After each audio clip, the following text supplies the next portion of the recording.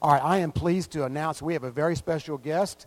Dr. Scott Reiling, pastor of missions, is going to teach today. And so we're really excited about him being here. Let's go to the Lord in prayer. Father, thank you so much for all you're doing in this class. And Lord, just thank you for all of our members. Thank you for all the excitement and anticipation of all the events that you're leading us to do. Father, thank you for Scott taking time out of his crazy, busy schedule to come bless us and teach us today. Pray that you'll speak to us through him. In Jesus' name, amen. Okay, well, let's go ahead and get started. When Mark called me on Thursday, I was just letting you know it was Thursday. You never just fill in for Mark Lanier, you know? So anyways, he was having to stay a little bit longer at where he was and asked me if I could possibly fill in. And like I said, you don't just fill in for Mark. But we got it together, and so I intentionally today, with the PowerPoint, the notes that you have, am drawing such a clear contrast between me and Mark Lanier. So that was the purpose in that. It was by design. I'm going, just kind of out there. I'm thinking outside the box, And so, not that necessarily a contrast needed to be drawn, but I just want you to be able to see, Mark and Scott. So, there's just such a clear contrast. So I just kind of stayed within those boundaries. And I'm going very simple, very low-tech with the PowerPoint and also the notes. Because today I thought we might do something where it would be more of just like a question. We've got the question to guide us, and then we'll answer it from the Scriptures, and we'll kind of look at it. We're sticking with Paul, and to be honest with you, I don't know for sure every lesson. I've seen most of the lessons, but I was trying to go back through my mind whether or not Mark touched on Paul's mode and methods of evangelism and so forth, because I know you've been spending a lot of time in Paul.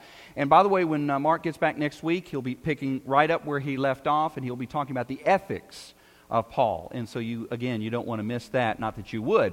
But today I wanted to talk a little bit about the evangelism of Paul, because this has been something that's kind of been, I've been chewing a lot on. I've been spending a lot of time, particularly in Acts chapter 17, and looking at how Paul shared Christ, preached Christ, witnessed for Christ prior to Acts 17, from about Acts 9 or Acts 6, whenever he became a Christian, and what did it look from that point on, and then you come to Acts 17. And so I've been spending a lot of time in there, and so when Mark asked me, hey, could you fill in on this, I'd say, well, I'll go ahead and stick with the theme of Paul, and we'll just look at his style of evangelism. So as we look at Acts 17, the question that I wanted to start out with was it different? Was this a new direction in the way Paul approached evangelism? And the reason I asked that question is because this audience was kind of unique, and there were some very specific things that he didn't even talk about in Acts chapter 17. If you go back right here, verses 22 through 34. He doesn't mention the cross. He doesn't even really mention the name of Jesus. Now, prior to that, a couple verses prior to that, it talked about that he was talking about the resurrection and preaching Jesus. But in the passage that Luke actually records on Mars Hill, when he's talking to the Stoics and the Epicureans, he doesn't actually even mention the name of Jesus. It refers to the one whom he raised from the dead. Well, then we know who that was. But it was kind of interesting. And we'll also look at what Paul kind of said about himself and what his method was, what his message was, and his approach was.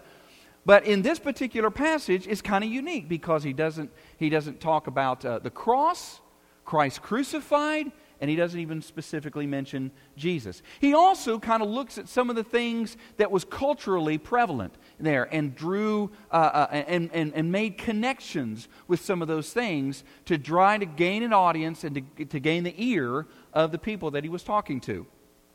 But what about his audience? Well, you had the Epicureans, and they were followers of Epicurus, that is, and their idea was eat, drink, and be merry, for tomorrow we die. That was their philosophy. Avoid anything painful. If anything that brings pain or suffering in life, then we've got to avoid that, because the pursuit of pleasure is what the aim was. To lead a tranquil life and hopefully avoid anything that would come in that would cause any kind of suffering or any kind of pain. So that was one group.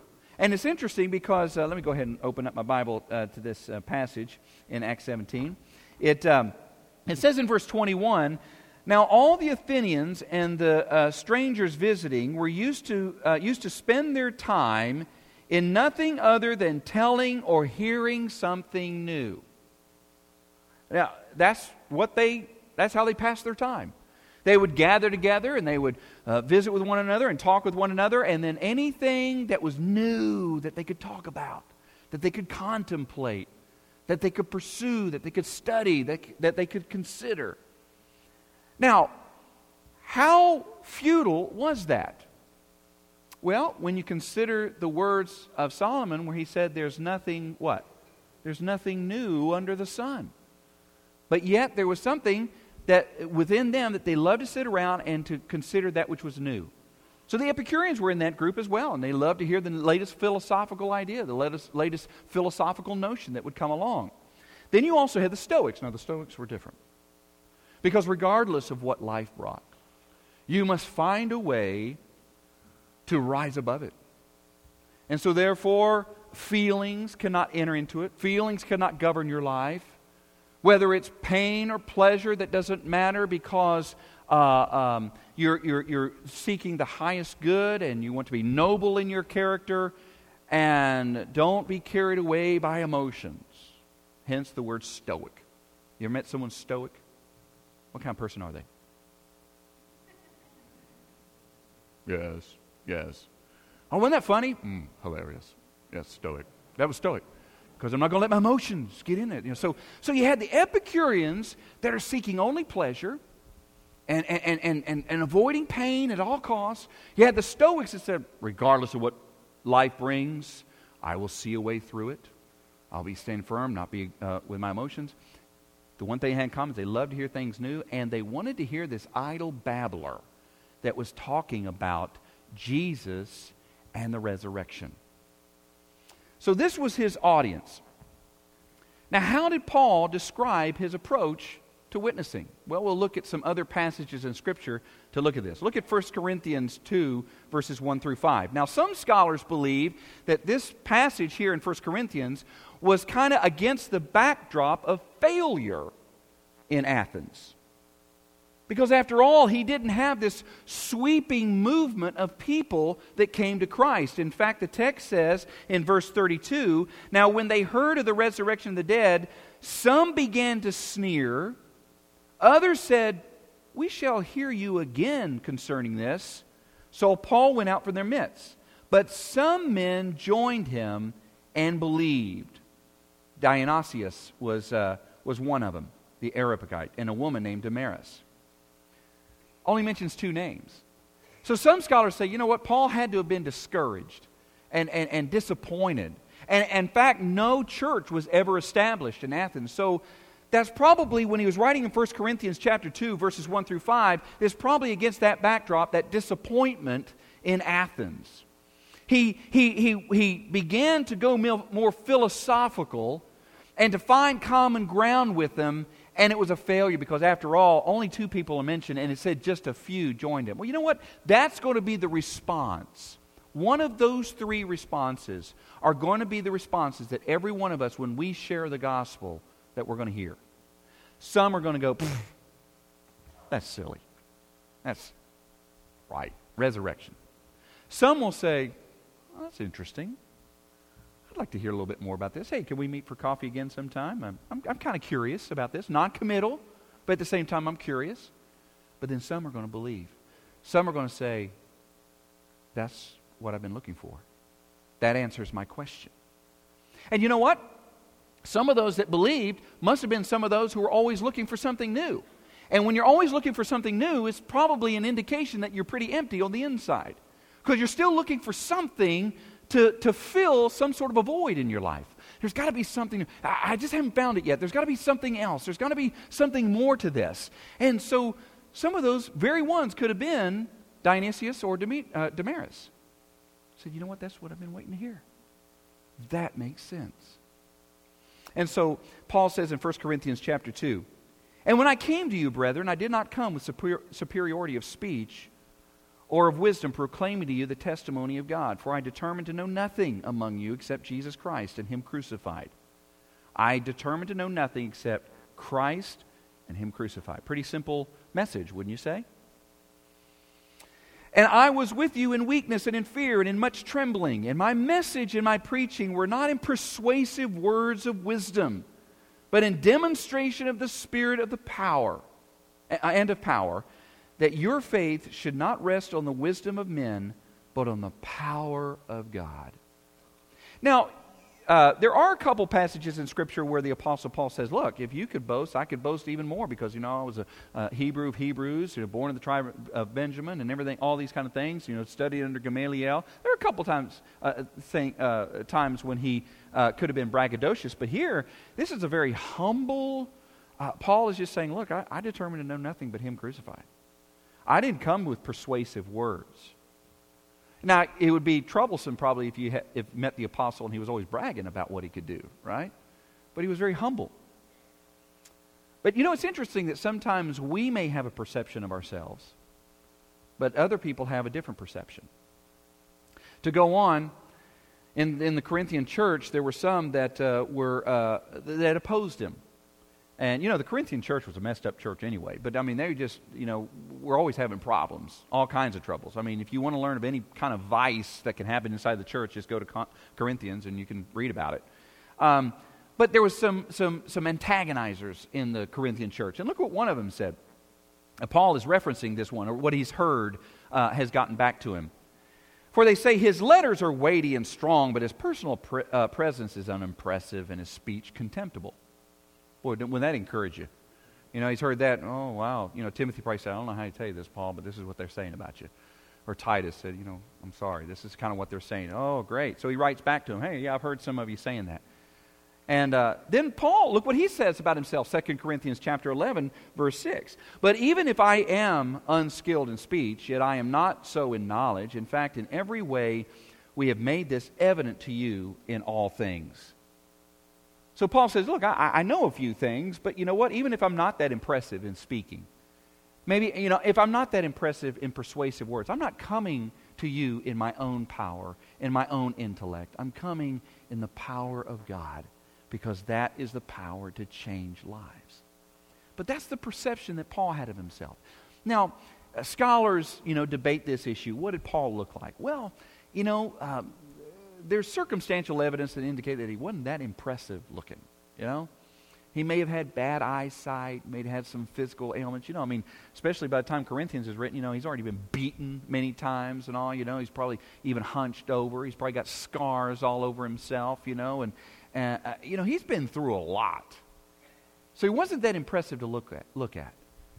And it seems like that whenever his life was changed, whenever he had his experience on the road to Damascus, that God brought a real sense of humility into his life. That's how he saw himself. But it's interesting because Luke describes Paul differently whenever you're going through the narratives in Acts. So Paul says, listen, I did not come in persuasive words. Remember that. I didn't come in my own power. I didn't come in my own intellect. Remember that.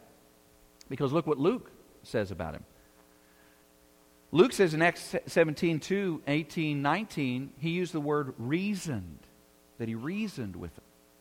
Well, you know what? If you don't have at least some degree of confidence in your reasoning ability and in your intellect, you don't want to get into that. You just simply say one thing. For God so loved the world that He gave His only begotten Son, that whoever believes in Him shall not perish but have everlasting life. Paul put the whole gospel in a nutshell in Romans chapter 6, verse 23.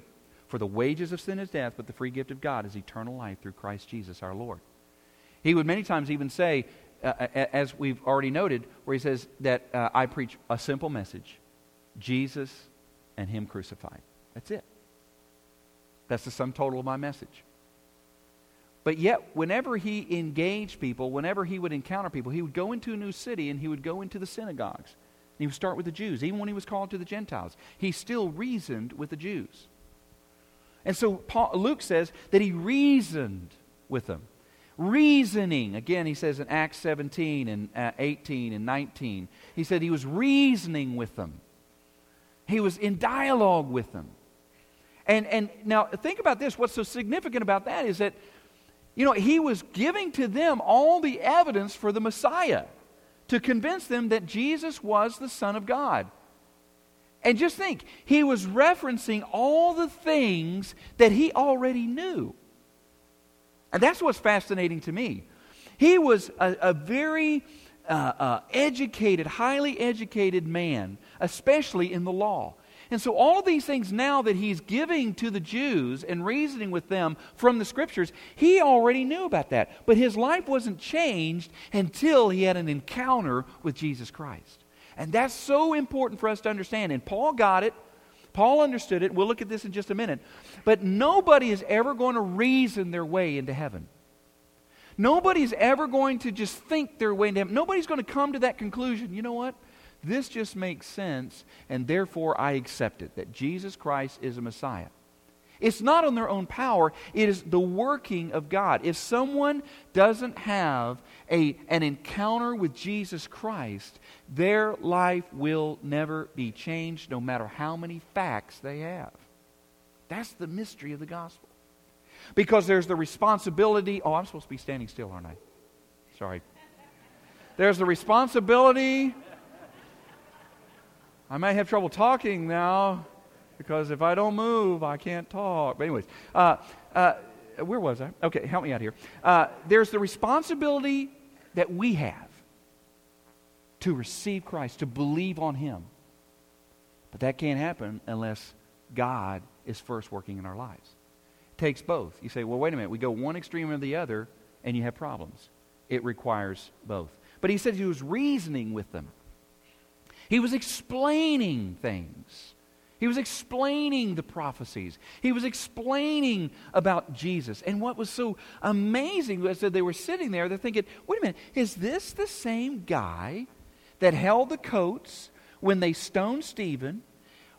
He studied under Gamaliel. He was going around rabid, trying to persecute the church. What changed? He had to have known all this before. Can you imagine how powerful that was when Paul is explaining, saying, oh, wait a minute, this is what I never saw before. This is what I never understood before until I had a face-to-face encounter with the Messiah. He was giving evidence.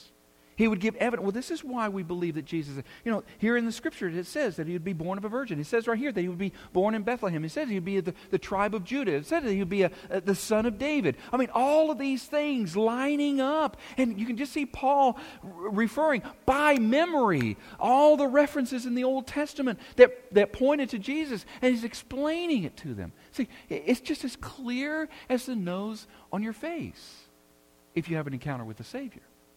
But he was explaining it to him. So see, this is important, I think, for us to understand with Paul. As we look at his method of evangelism, was it something new that happened in Acts 17? I would say no. Because when you look at Luke's account of what he did right after he got saved, he went into the synagogues, he engaged in explaining and teaching and reasoning. Listen, The Scripture says in Romans chapter 12, I urge you therefore, brethren, by the mercies of God, to present your bodies as living and holy sacrifices, which is your spiritual service of worship. And be not conformed to this world, but what? Be transformed by the renewing of your mind. The mind has got to be engaged. Jesus never tells us to check out mentally. What's key is that it's got to be renewed daily. Momentarily, it's got to be renewed. When they came and they tried to catch Jesus, and they said, what's the greatest commandment? What did he say? To love the Lord your God with all your what? Heart, mind, soul, and strength. Everything within you. So if the mind's renewed and you're seeking God, listen, God, the Lord wants to use that too in presenting a witness to other people. So it's important for us to pay attention to our minds, and regardless of what your educational level is, regardless of what your temperament is like, regardless of whether you like to read or not read. Listen, there's all different ways under God's control for our minds to be renewed, because God wants to use our minds in, yes, reasoning with the gospel. Now, listen, we're faithful when we just simply give a tract to someone. We're faithful when we are maybe write a letter with our testimony to someone. We're being faithful to say to someone, do you have any spiritual beliefs? Or may I share with you what the Bible says about how to become a Christian? And we quote to them Romans 6:23 or John 3:16. That's being faithful. But you know what? We are cutting it short if we are not prepared and ready to be able to talk with people, because sometimes they're going to throw up smoke screens because they really don't want to believe, and either they've had some past hurt or some objection, and they always want to throw a monkey wrench in the gears, or they always want to throw a roadblock.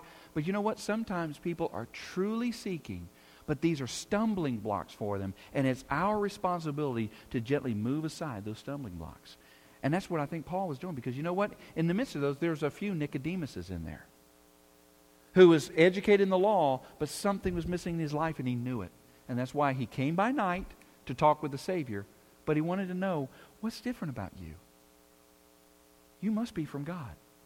You see, in the midst of those, there were Nicodemuses there as well. In those groups. So Paul was explaining or giving evidence to them. He was persuading them. We say, wait a minute. Didn't you just say that nobody's going to be persuaded unless the Holy Spirit works in their life? Yes. But you know what? It's like nobody's going to get saved unless they're first given the Word of God as well, to know who that Savior is. It's all part of the process that is put into God's hands to be used. So he was persuading. Now, was Paul's change of heart really a conversion? You might say, that's an odd question. Yeah, there's some scholars that they say, well, you know what? Really, Paul's Damascus Road experience was really not a conversion, because for conversion, you have to change from one religion to the other. And since Christianity was considered a sect of Judaism, it really wasn't a conversion. Secondly, they say it wasn't a conversion because there didn't really seem to be an ongoing concern or turmoil over his sin. And so therefore, because he wasn't in anguish over sin, then it really wasn't a conversion. Well, let's think about that for a minute. Okay, let's say that the Romans considered Christianity to be a sect of Judaism. Did the Jews consider that to be a sect of Judaism? Oh, no. Did Paul, when his name was still Saul, his name was always Saul because he kept it. But anyways, before he was referred to as Paul, did he consider Christianity as just a part of Judaism? No, he was going around trying to stamp it out. The Romans did, but the Jews didn't. But then secondly, what did he switch? How did he then think of Jesus? Well, who did Paul eventually believe Jesus was? He goes from being a troublemaker and some rabbi who's gone astray to being the Messiah, the long-awaited Messiah. I would say that's conversion. That's changing his mind pretty significantly, wouldn't you say? And not only that, but if you consider Romans chapter 7, verses 14 through 25, remember that's the passage in Romans where Paul's saying, the very thing I want to do, I don't do. The very thing I don't want to do, I do. Who will say? And then he says, thanks be to Jesus Christ, because he's the one that brings change. There's evidence right there that, yes, Paul was in turmoil sometimes with his sin. So it was a true, genuine, real conversion. It was a complete change of life. Now, sometimes I actually met people who are believers, but, didn't ever, wasn't ever involved in a lifestyle, drugs and alcohol or, rampant sin or anything like that. But they just kind of came to Christ and gave their heart to Christ, and they just came to that realization that they needed Christ. And then I'll talk with them sometimes about writing their testimony, and they'll say things like, well, I don't really have a testimony. Listen, if you've passed from darkness into light, if you've come to know Jesus Christ, you have a testimony. And Jesus said, you shall be my witnesses. And so everybody's got a testimony. It may not be real flamboyant, or may not be real spectacular by the world standards, but it's still a testimony. because you went from being unsaved to being saved. From darkness into light. But Paul's intellect was prominent in his witness when he would talk with people. This is John chapter 6, verse 44, the words of Jesus. Paul didn't rely totally on his intellect. We won't either, as we try to persuade people or give evidence for it, because Jesus said, no one can come to me unless the Father who sent me draws him, and I will raise him up on the last day. Now, those who are heavily towards the Calvinist perspective, they love this verse. They're going to say, see, right there, that's it. It's all Jesus. It begins with Jesus, ends with Jesus. It's nothing of our own. There's no righteousness. And you know what? That's true. That's true. It all begins with Jesus, that we have no righteousness in and of ourselves. It's not us that somehow plays a part in coming to Christ because we have this free will. That's true. But at the same time, and this is when somebody says, well, Scott, are you a Calvinist or an Arminian? I say, yes. It avoids controversies, and they just kind of look at you funny, and I say, why? Because both are true. And how that works, I don't know. God's got it figured out. But it requires both. Because the Scripture says, whosoever shall call upon the name of the Lord, what? Shall be saved. You see, you take one too far to one extreme, that's universalism. You take it to the other extreme, then it's all based on man's free will. And that's not right either.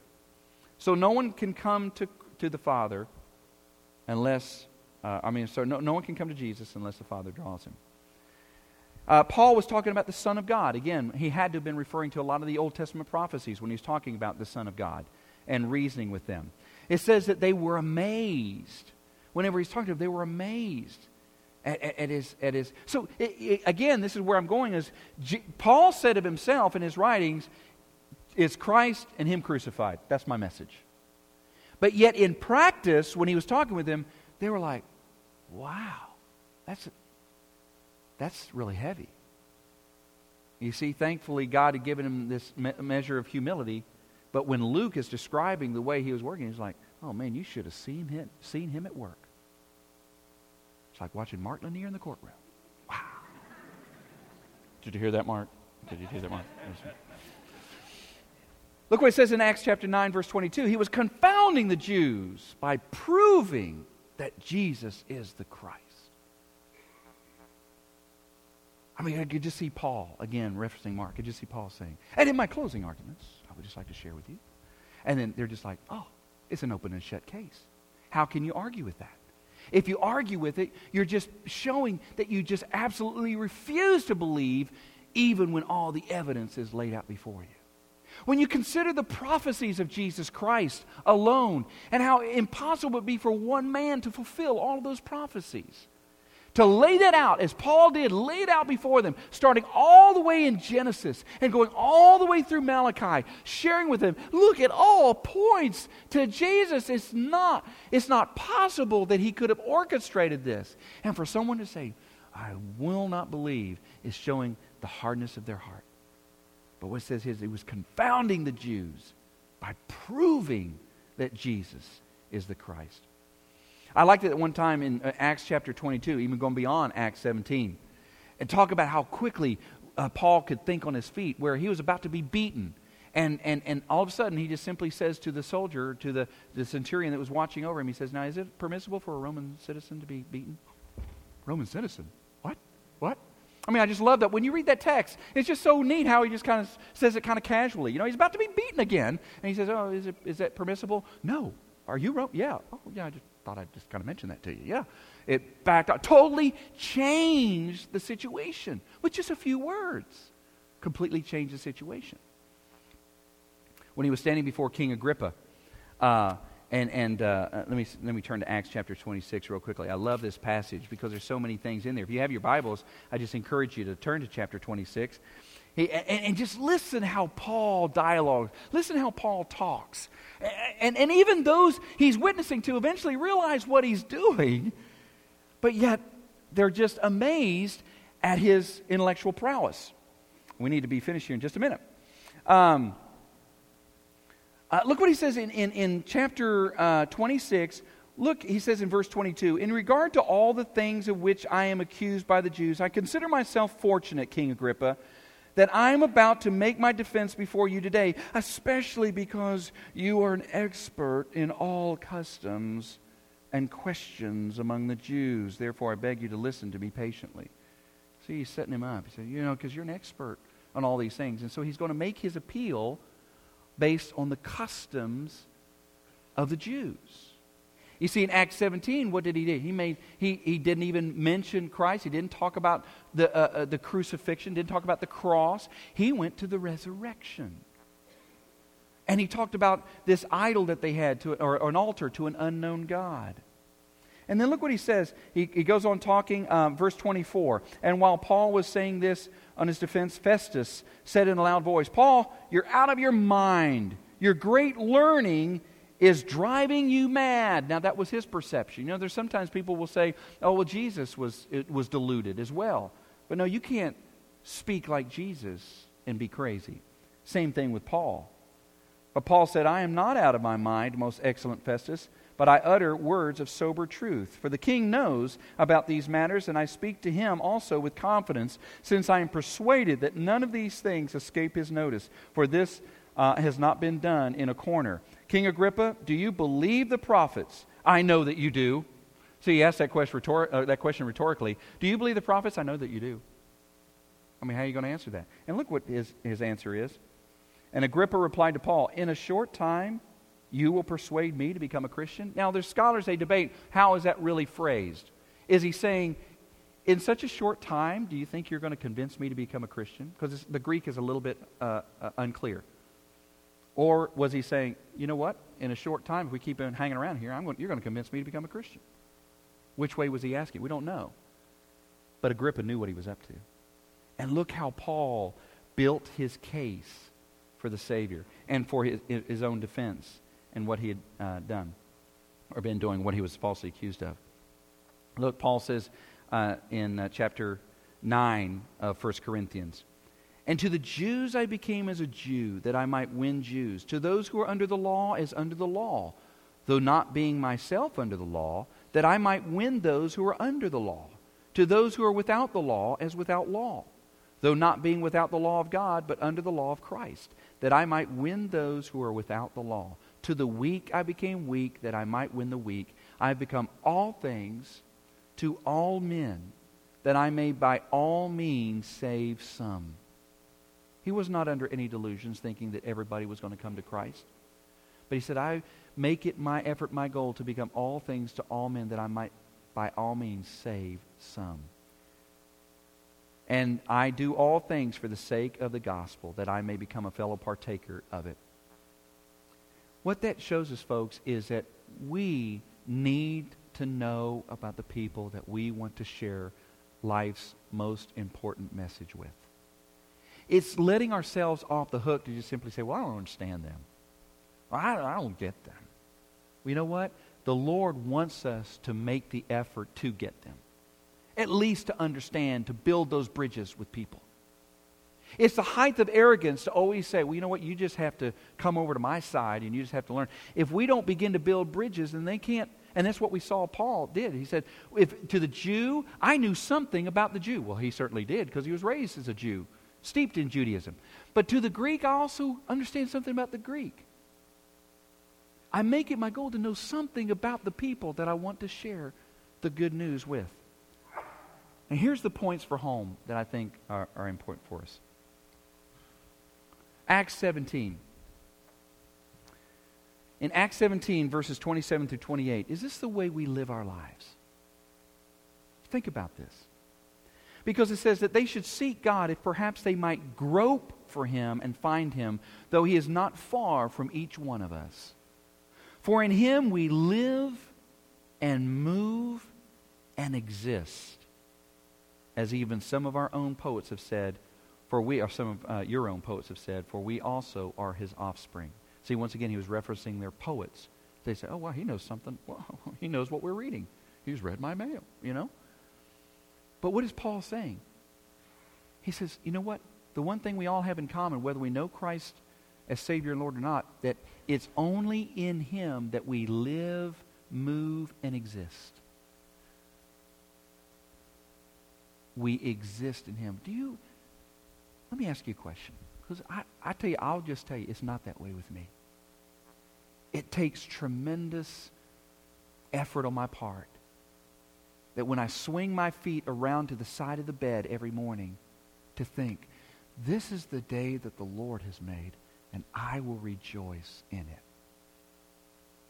My natural mode of operation is to start thinking about what I have to get done that day. But you know what? I live and move and even exist in Him. If it was not for Him, I would disappear into oblivion. If we think in terms, you know what, everything I do, everything sometimes that honors God and those things that don't honor God, everything I do in my life from the time that I get up to the time that I go to bed, and even while I'm sleeping, because you know those things that we've allowed to go into our minds will rumble around, and they're sometimes in the middle of the night. But we live and we move and exist in Christ. So in other words, our agendas then begin to pale in comparison to His agenda. And in 1 Peter 3:15, this is the basis for being knowledgeable of what you believe, finding out something about what others believe, building those bridges, and sharing life's most precious message with them. But sanctify Christ as Lord in your hearts. What does that mean? Sanctify Christ as Lord in your hearts. What does that mean? It means to literally set aside Christ as Lord in my heart. You know, I'm kind of crazy, but sometimes, I thought sure I'd hear somebody say kinda. But I'm kind of crazy, but sometimes literally I have set up a chair. And I've sat down in a chair, and I've set a chair right across from me. So I could fix on Jesus. And I imagined He was sitting there and said, Lord, you rule in my life today. You rule. You're boss. You rule. You're it.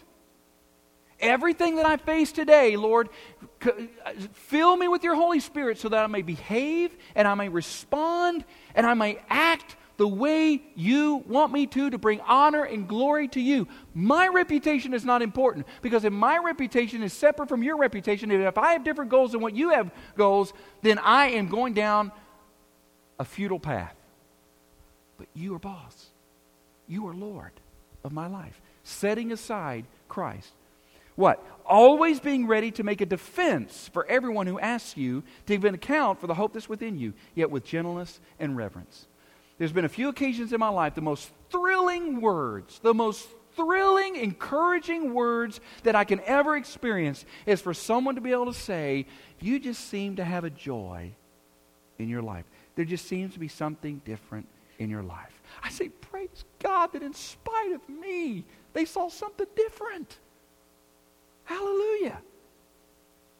In spite of my mess-ups, in spite of my failures, in spite of my flesh, there was something you did, God, because I know it wasn't me. There was something you did that they happened to be watching at that right moment, and they said, there's something different.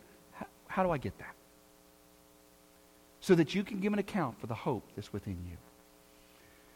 Look what Jesus said, and you shall receive power when the Holy Spirit has come upon you, and you shall be my witnesses both in Jerusalem and all Judea and Samaria, and even to the remotest part of the earth. So as we stop right here for just 1 second, what are the points for home? Well, number one is that we set aside Christ and Lord of our hearts.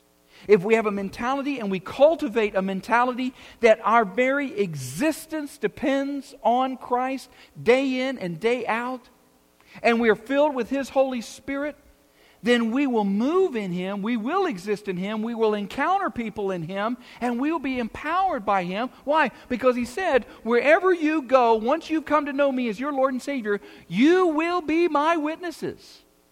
And sometimes you will witness positively.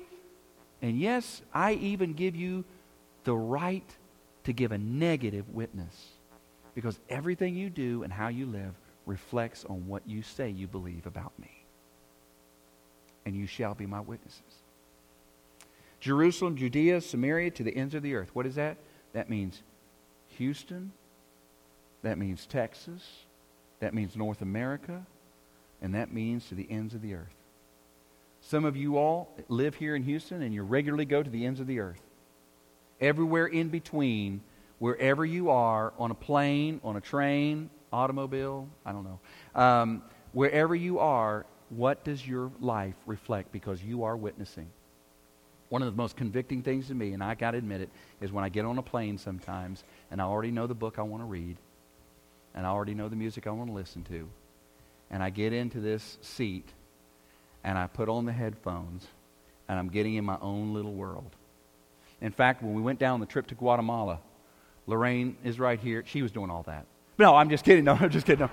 I was like, come on, Lorraine. Come on, we have a responsibility here. No, not really, not really.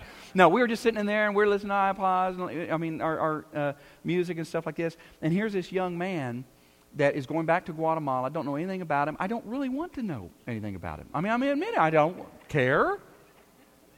I should, but I don't care.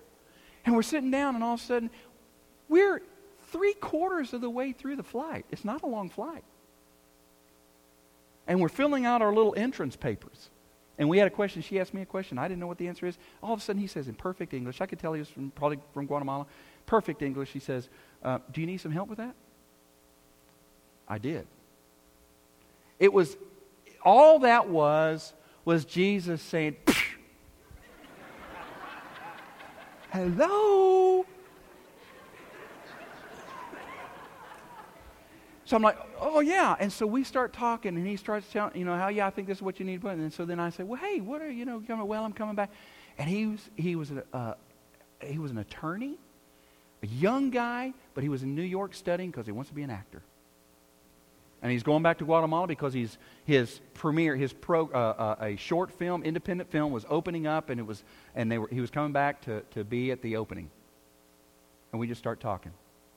I asked him, I said, and he said, hey, what? I mean, Jesus, if you're not going to be obedient, he'll work it all out to try to get you, I guess. It was almost like he was saying, in not knowing, hey, you ask him this, because he's obviously not going to follow him. Ask him this. Ask him what he does. Oh, I'm a minister. Okay. Ask him where he works. At Champion Forest Baptist Church. Okay. Why don't you go and ask him? And I mean, one after the other. And I'm sitting there. And so I'm saying, well, what do you do? Well, I'm an actor. He tells me all about his life. And then I said, he said, well, what do you do? I said, well, I'm a minister, pastor, because, there's part on there you have to put down what you're doing. And he said, oh, really? And I said, yeah. I said, are you a Christian? He goes, no, I'm Catholic. Oh. And so what did I do? I said, well, hey, why don't you explain it to me? That's interesting that you say, no, I'm Catholic. Oh, well, I'm not an evangelical. And it opened up a whole dialogue. I was able to share the gospel with him, gave him a track, got his number, and he said, thank you for sharing that with me. Thank you for telling me the difference. Wherever you are, if you move and exist in Christ, be prepared. Sanctify Christ the Lord in your heart. Always being prepared. Always being prepared. And finally, Ephesians 5:18, and do not get drunk with wine, for that is dissipation, but be filled with the Holy Spirit. Now, I'm not making a point with this. Skip to the latter part. Be filled with the Holy Spirit. Be filled with the Holy Spirit. And finally, it's not finally, I'm sorry. I'm running through these. Here we go. 2 Timothy 1:7. For God has not given us a spirit of timidity, but of power and love and discipline. Sanctify Christ, understanding we move and exist in Him, always being ready to give a defense for Him, being filled with the Holy Spirit. All these are important and essential in our lives. And He did not, if we're filled with the Holy Spirit, then He didn't give us a spirit of timidity. When we're afraid, that's not Christ that's bringing that spirit, because He didn't give us a spirit of timidity, but one of power and love and discipline. And then finally, okay, Luke chapter 12, verses 11 through 12, Jesus said, and when they bring you before the synagogues and the rulers and the authorities, do not become anxious about how or what you should speak in your defense, or what you should say. For the Holy Spirit will teach you in that very hour what you ought to say.